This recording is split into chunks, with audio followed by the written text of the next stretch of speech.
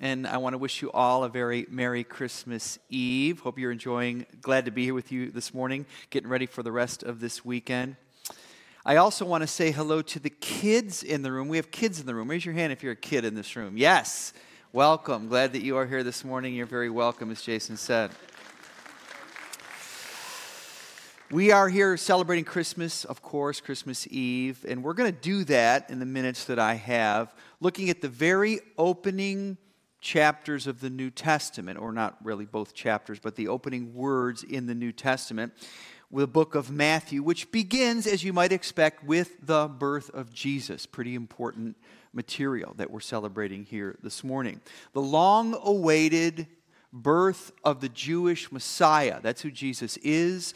For 1,000+ years, those of us who know the Old Testament, there's been an anticipation and a waiting and a hoping and a longing, and this moment is finally here. And naturally, the New Testament opens with it. Matthew chapter 1, which we're not going to look at this morning, is really just a setup.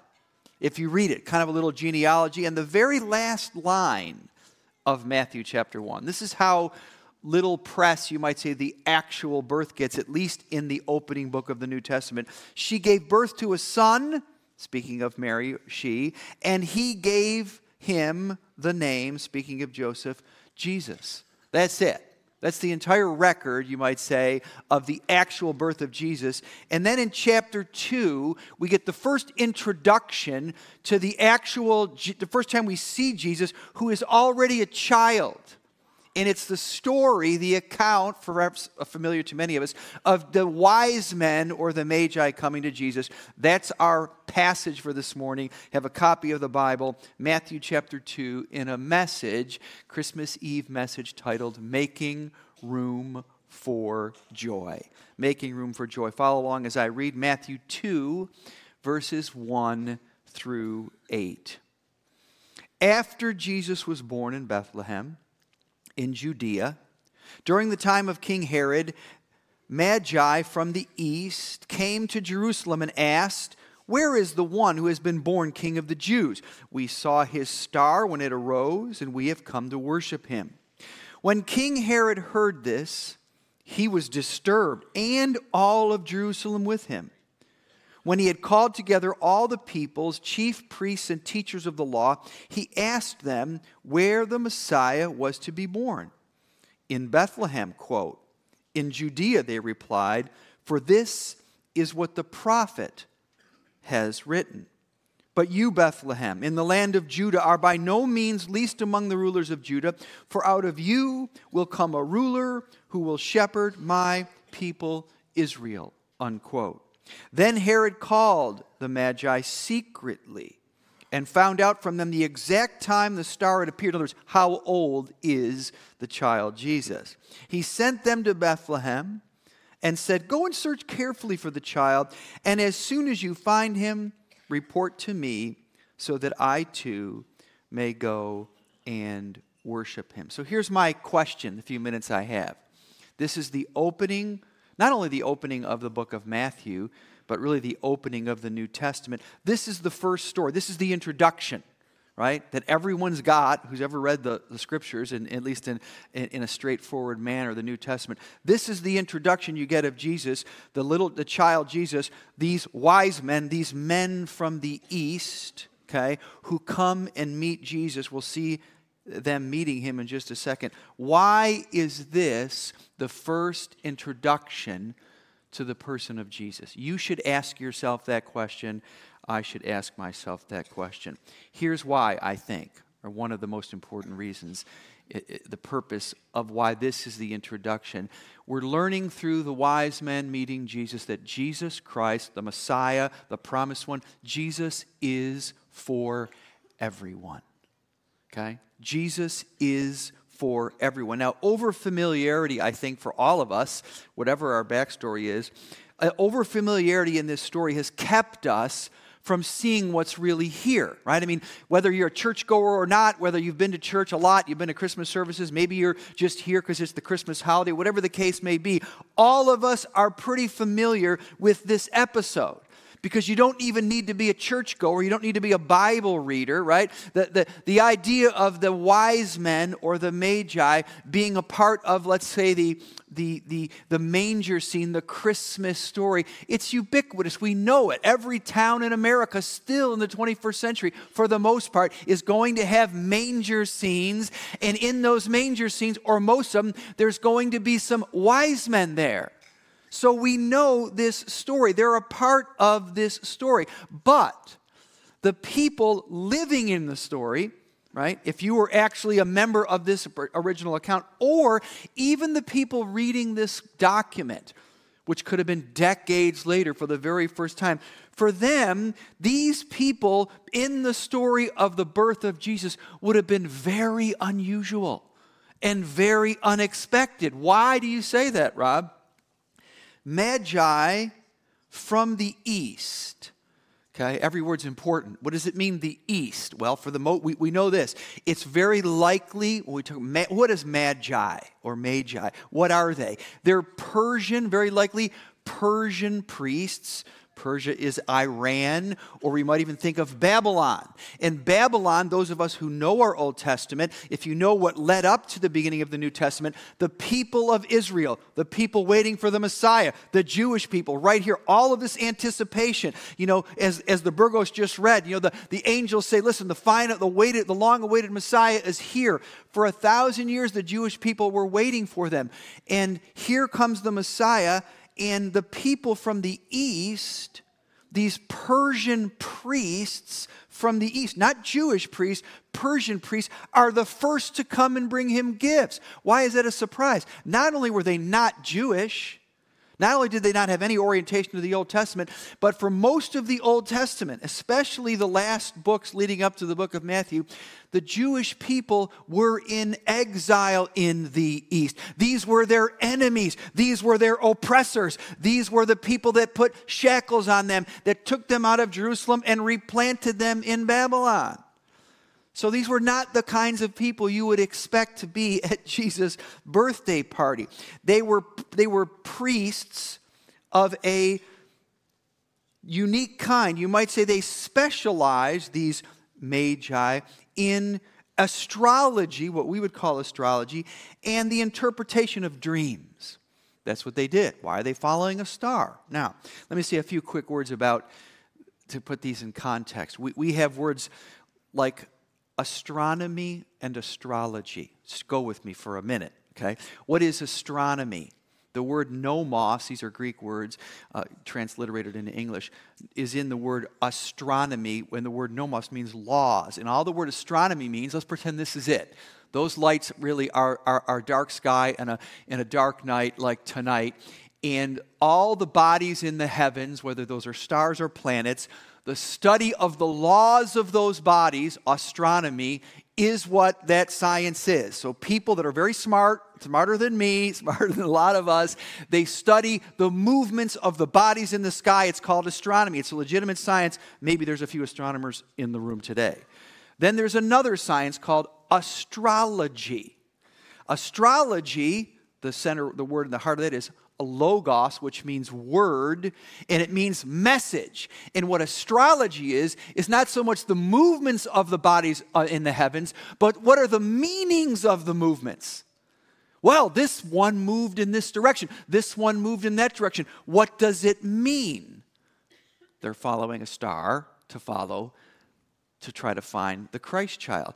Now today, in the world that we live in, the very sophisticated 21st century, these disciplines are separated. But in the days of Jesus, these disciplines were combined, astrology and astronomy. And the men from the east, the magi from the east, the Persian priests from the east, were skilled at deciphering the message and the meaning of the stars. That's why they were called wise men. That's how they enter this story, don't they? They're following a star. Do you find any Jewish person doing that in the Old Testament? No. Okay? That would have been considered idolatry. But that's what they were doing. So far, so good. But here's the interesting part of the story. In ancient Israel, okay? This is a Jewish religion. Jesus was Jewish. Of course, we know that. In ancient Israel, they would have been considered idolaters. In fact, in both your Old Testament and in the book of Acts in your New Testament, when this characterization appeared, translated magi here, or sorcerer, or people who worship the stars, it's always condemned. Every single place in the Old Testament and the New Testament, except here, it's seen in a positive sense, in the sense of that they're at the birth of Jesus. One thing is crystal clear about this story. These magi were not Jewish. They had no orientation to the Old Testament scriptures. And for them now to be the people, according to the first pages of your New Testament, to be the first people, at least according to the record, however, there's things that happened that we don't have a record of, but the first people who are sitting down and getting an audience with the child Jesus, with the promised Messiah, for the first people to be opening up their chest, to be bringing out their gifts, to be honoring the Messiah, to be these people and to not be Jewish people would have been a shock and would have been a shame. Okay? Why? So you ask yourself the question, Holy Spirit, God, why would you create the scriptures and bring forth the long-awaited Messiah and open up? Even if this was a story, why put it here, right? There's a lot of stories that aren't in the Bible that have happened. Why open the story and show that the first people to welcome the Messiah were not from the 12 tribes of Israel, they were Persian priests from the east? Well, when you read the whole gospel, we're not doing that today, but when you look at the whole thing, it makes perfect sense. It's like a bookend, because where the gospel ends is where it begins. Where does it end? It ends when Jesus, now the man Christ Jesus, the fully grown man Jesus, who died on a cross and rose from the dead, is standing on a mountain. In other words, this is what it's all about. We're celebrating the birth of Jesus, of course, but the birth of Jesus was God's entrance into the world. Ultimately, you've heard this statement, he was born to die. And he died. That was the whole point. He came into the world to be a sacrifice for our sin. And when he rose from the dead, a miracle, okay, he's standing here. This is how this book, Matthew, ends, the bookend. He's standing there with this little humble church made up of his disciples, and he says, listen, now that I've accomplished what I've come to accomplish, let me tell you what this is all about. I want you to take the message of the forgiveness of sin, and where do I want you to go? To the towns of Judea? No. I want you to go to the farthest corners of the world. I want you to go to the east and the west and the north and the south.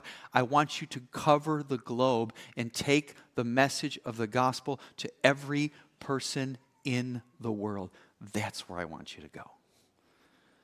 Why are wise men the first to see Jesus? Because Jesus is for everyone. When I was first in the ministry, got out of seminary in the 90s, had my first job at a church, and it was a church a lot like Browncroft, great church in the just north of the city, kind of a relatively affluent neighborhood. It was a great church. I was grateful to be a part of it. But when I first came on, when I got an office, I got a job, when I was working at this church as a minister, the church had just moved, maybe just a couple miles from one part of town to the other. And once you moved there, I mean, on Sunday, the church was the same. It wasn't even that far. The congregation we didn't get a new congregation. We just moved a couple miles north. But the church was now on a major thoroughfare. Okay? It bought a series of buildings on this thoroughfare. Those of you who know Dallas, I-75, the major north-south road or highway that goes through the city. And because of that, any given Sunday, it didn't look any different, except the building was different. But Monday through Friday, we had all kinds of people visiting the church because we were on a major highway. Sometimes there were people passing through town. Sometimes there might have been addicts looking for help. Sometimes they were homeless people. And we welcomed it. And as I first became in my first little office, I too was a part of the people welcoming people. And I'll still remember one of the very first, Rob, someone's here to see you. Okay? My job.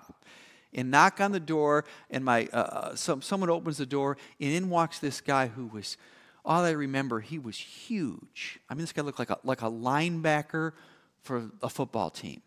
And his clothes were all tight, and he was just very big guy. But as I got closer to him, went to shake his hand, and look at his face, it was as if he had lived 3 lifetimes in his face. And before we even sat down, he looked me in his face. Before he even said his name, I said, "Hello, how can I help you?" He said, "I have AIDS. Will you pray for me?" Don't forget that. I have AIDS. As serious as you could be. Will you pray for me? And we sat down, and before I could even pray, he grabbed my hand very, very tightly. Then he prayed. And he said it in, this is a much cleaned up version of what he actually said, but he said something like, "God, I'm in deep trouble, help me." That was the whole prayer. "God, I'm in deep trouble, help me." And then when he got done, I kind of snapped to, and I prayed for a minute as best I could, and I prayed in Jesus' name, amen. We stood up, I gave him a hug, he walked out the door, I never saw him again. But I've never forgotten that story in my first weeks of ministry, because it was as if God was saying to me, "Rob, you're glad you're here. Congratulations on your seminary graduation. This is a wonderful church, but I want you to know from this point forward, I came for everybody." Everybody. That's why the wise men are here. That's really why this story is here. To you and me, they're these handsome guys with hats on with gifts, okay? But in the story of the first century, they were the arch enemies of Israel. And they were following a star which was not the Old Testament. Okay, God used this strange thing called astrology to do what he wanted to do. But ultimately, the point of the message is this: God is for everybody. And I would say this to you. I don't know everyone sitting in this room. I don't know what your backstory is. Maybe you've been in church for a very long time. Maybe you came with a friend because it's Christmas Eve. I want you to know this. Whatever your backstory, whatever you did last year, well, listen, whatever you did last night, it doesn't make any difference in a manner of speaking. God is for everybody. Jesus is for everybody. He's for you. That's what the Christmas story is about. Number 2 in this great story. 1, Jesus is for everyone. 2, everyone needs a revelation. What do I mean by a revelation? I mean a word from God. I mean that God really speaks to you, to your heart, to my heart. Now, although the Magi or the wise men were disliked by Jewish people, okay, because of who they were stargazers, they were idolaters, they were part of the people who oppressed Israel in their history. Much of the rest of the world respected who they were.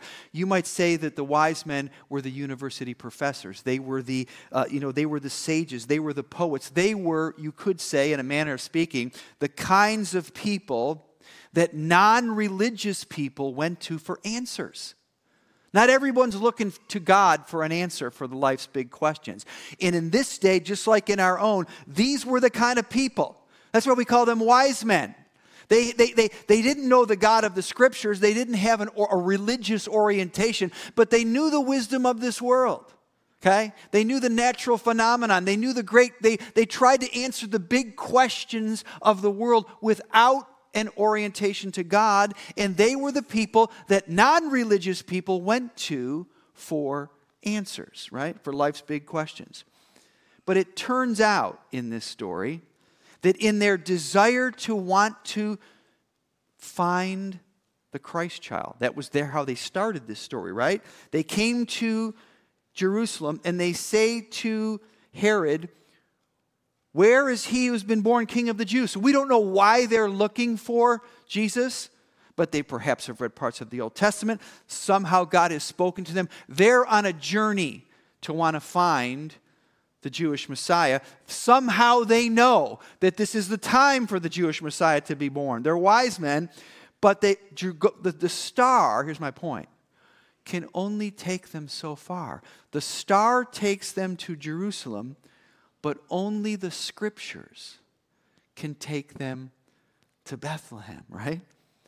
What is Herod saying? By the way, Herod's half Jewish. He should know better. And he says, listen, sounds good, guys. I don't know the answer. Let me go get the Bible people and see what they have to say. And he asks the priests, verse 2, and they say, listen, you need to go to Bethlehem in Judea. That's where, and then they take him to Micah chapter 5, verse 2, to the Old Testament scriptures and say, listen, but you, Bethlehem, the small little town of Bethlehem, in the land of Judah, are by no means least among the rulers of Judah, for out of you will come a ruler who will shepherd my people Israel. Saying, listen, you're on the right track, but now you need a word from God.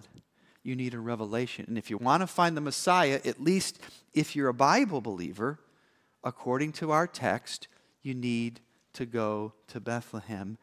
And they decide to go, right? The star will only take you so far. The natural world will convict us of our need, will awaken our longings, but only the revealed Word of God can lead them, can lead you, can lead me to the final destination. But here's what's interesting about this story. There's sort of an irony here too. There's a message. Most people on Christmas Eve, if you're like me, most of us here, not all of us, we're church-going people. You probably have a copy of this, right? So we're church-going people. But here's the interesting message. Herod not only was ruler over all of Judea, he was also half Jewish. I think Herod knew a thing or two about the Old Testament. And certainly, the people who he consulted in verse 4, when he called together the people's chief priests and teachers of the law, when he said to them, where is the Messiah supposed to be born? Well, they knew the answer to that. There was no time lapse. They said, listen, Micah 5:2, they could have went other places. They said, we know it's in Bethlehem. But here's the interesting thing, at least how this story lays out. The timing's all lined up. They answer the question, but the only people that make the journey to Bethlehem are the wise men. Herod says, listen, when you find something out, come back and let me know. And as far as we know, the religious leaders didn't even bother to get on an animal or get on whatever and go the 6 miles from Jerusalem to Bethlehem to find out for themselves whether or not their promised Messiah was born. Okay? That ought to say something. When God, think of, you know how John's version opens the, each of the gospel has their own kind of gospel Christmas stories. And John's, the gospel writer John's, is the most highly unique to the other 3. There's no little manger story. It's this high, in the beginning was the Word, and the Word was with God. And Jesus is spoken of in these sort of metaphysical terms. He's just the Word of God. And he's an action of creation. But then it says this, it boils it down. It says, and the Word became flesh. That is, he became a human being and dwelt among them. It says, and he came unto his own, which means the Jewish people. That's where he started, right, in Jerusalem. He came unto his own, but his own received him not. Isn't that something? That's just how John, he came unto his own. So why are the wise men here? Well, if you put all these gospels together, there's the impression that he did reveal himself to Israel. But you know what they said? No thanks. We know that he's born in Bethlehem, but we're busy right now. He came unto his own, but his own, the people who knew the scriptures, said, it's okay. You go to Bethlehem. But to as many, back to the wise men, to as many as received him. You can read into this. Doesn't matter your backstory, doesn't matter what religion you grew up in, doesn't matter what the color of your skin is, doesn't matter what town you're from, doesn't matter if you're from the east, west, north, or south, to as many as received him. Anyone who had a genuine interest to respond to the Word of God, to them he gave power to become the sons and daughters of God. That's what Christmas is about, okay? So when God speaks to you, Whether it's through reading the Bible, maybe it's a sermon like this one, maybe it's in a dream. God's can do whatever he wants to do. You need to act on it if you want it to change your life. And that's as true for the Christian as the person new to faith. So number one, this story tells us Jesus is for everyone. That's the beauty of Christmas. Jesus is for everyone. Anyone that has ears to hear, eyes to see, who has an open heart to the gospel message. Number two, you need a revelation. We all need a revelation, right? It's one thing to hear the word on a piece of paper. It's another thing to respond to it in faith. That's what the wise men did that no one else in this passage did. And lastly, what you see these wise men model for us, to know Jesus is to know true joy. Watch how this passage ends, verse 9. After they heard this, okay, the words from the scholars, right? After they heard the king, they went on their way, and the star they had seen, when it arose, went ahead of them until it stopped to the place where the child was.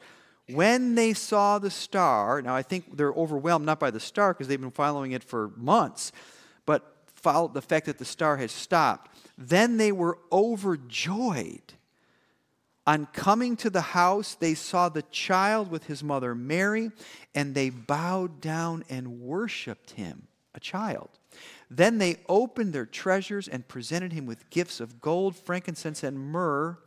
And having been warned in a dream, by who? Has to be God, right? Being warned in a dream not to go back to Herod, they returned to their country by another route. Listen, for these dignitaries, best word I can think of, to bow down to a child would have been highly unusual and remarkable, as it would be today. Think about it. They're not coming up to Herod, which, everyone's going to bow down to Herod because he's so powerful and he'll kill you. They said,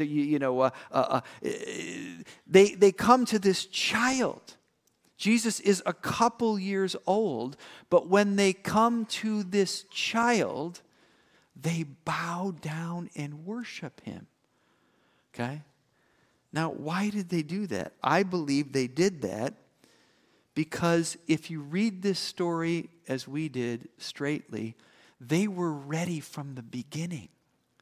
Okay? I don't know where you are or I am this morning. They were ready. When this whole journey started, by the time they met Herod, they had been probably on the road for months. Okay, there's no airplanes in the first century. Okay, they went from Babylon or Persia all the way to Jerusalem. It took them months to get there, but the reason they were there is they were looking for the birth of the Jewish Messiah. That's what they said. Where is he that will be born King of the Jews? Their hearts were already ready. And then when they got more specific information and said, listen, you're on the right track. You're very close. In fact, you're only 6 miles away. The prophecy says he's to be born in Bethlehem. They say, thank you. They reload up their water jars and off they go the 6 miles and they see Jesus. And by the time they get there, here's what I think. In this moment, I believe these men, if they're men, had a real joy because they realized something.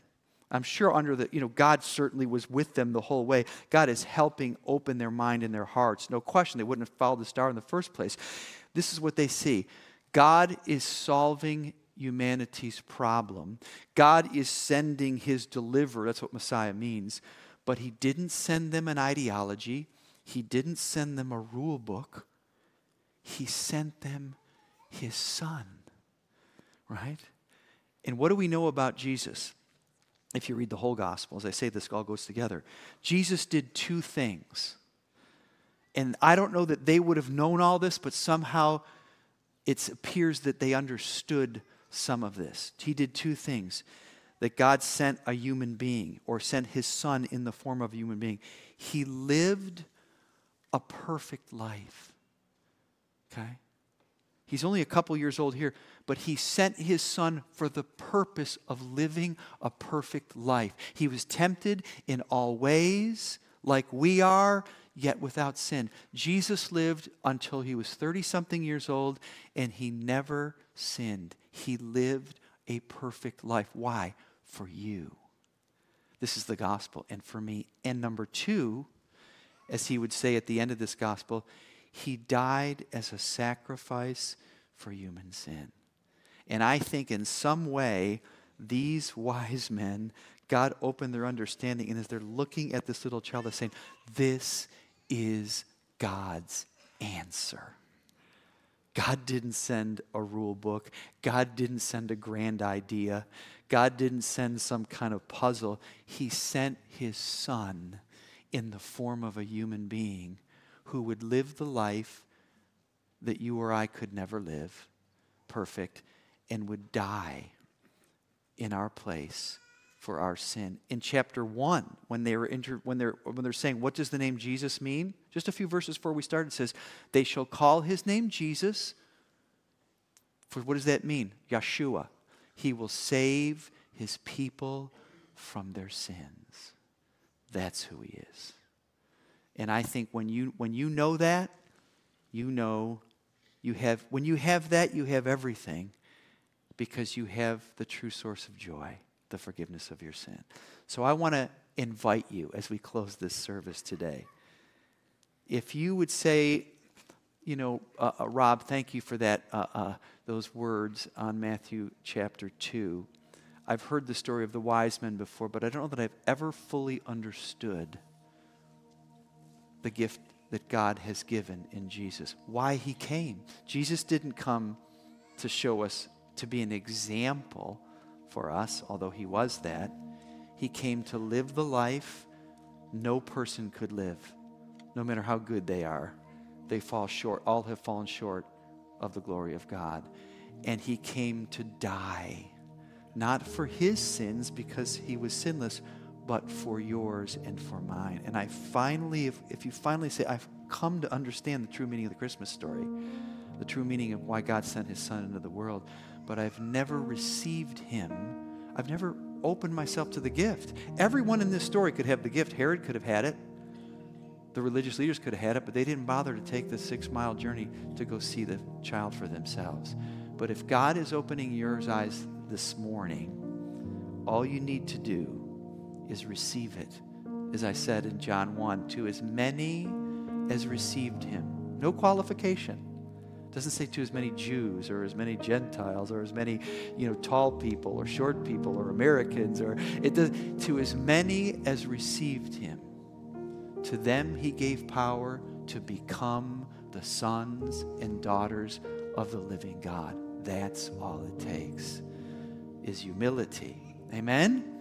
So every head is bowed, every eye is closed. I just want to, if you're a Christian here, just be praying for your friends or our friends in this room. But if you've never before this Christmas Eve morning said, I've never opened my heart truly to receive the gift of God, which is Jesus Christ himself, who died and rose for me. And I'd like to receive that gift today by faith. I want you just to raise your hand in this room. I can see it. No one else is looking. Just throw your hand up very quick. Thank you. I see it. And you just throw up your hand, put it down. Anyone, just raise your hand. Thank you. Just up and down, up and down. I see your hands. Thank you. And just pray this prayer in your own heart, your own words between you and God. This prayer, one very, very close to this prayer. Dear God, thank you for sending your Son into this world, both to live for me, to live a perfect life, and to die on the cross for my sins. Thank you for this gift, and I receive, Lord, your gift into my life, the forgiveness of sins because of what Jesus has done for me. Thank you, God. for this wonderful gift. And Lord, I pray that you would not only answer this prayer, you would hear these words, you would hear these prayers, that you would send your promised Holy Spirit into the hearts and lives of each of these friends who has opened their lives to you today. God bless us. Be with us, we pray, in Jesus' name. Amen.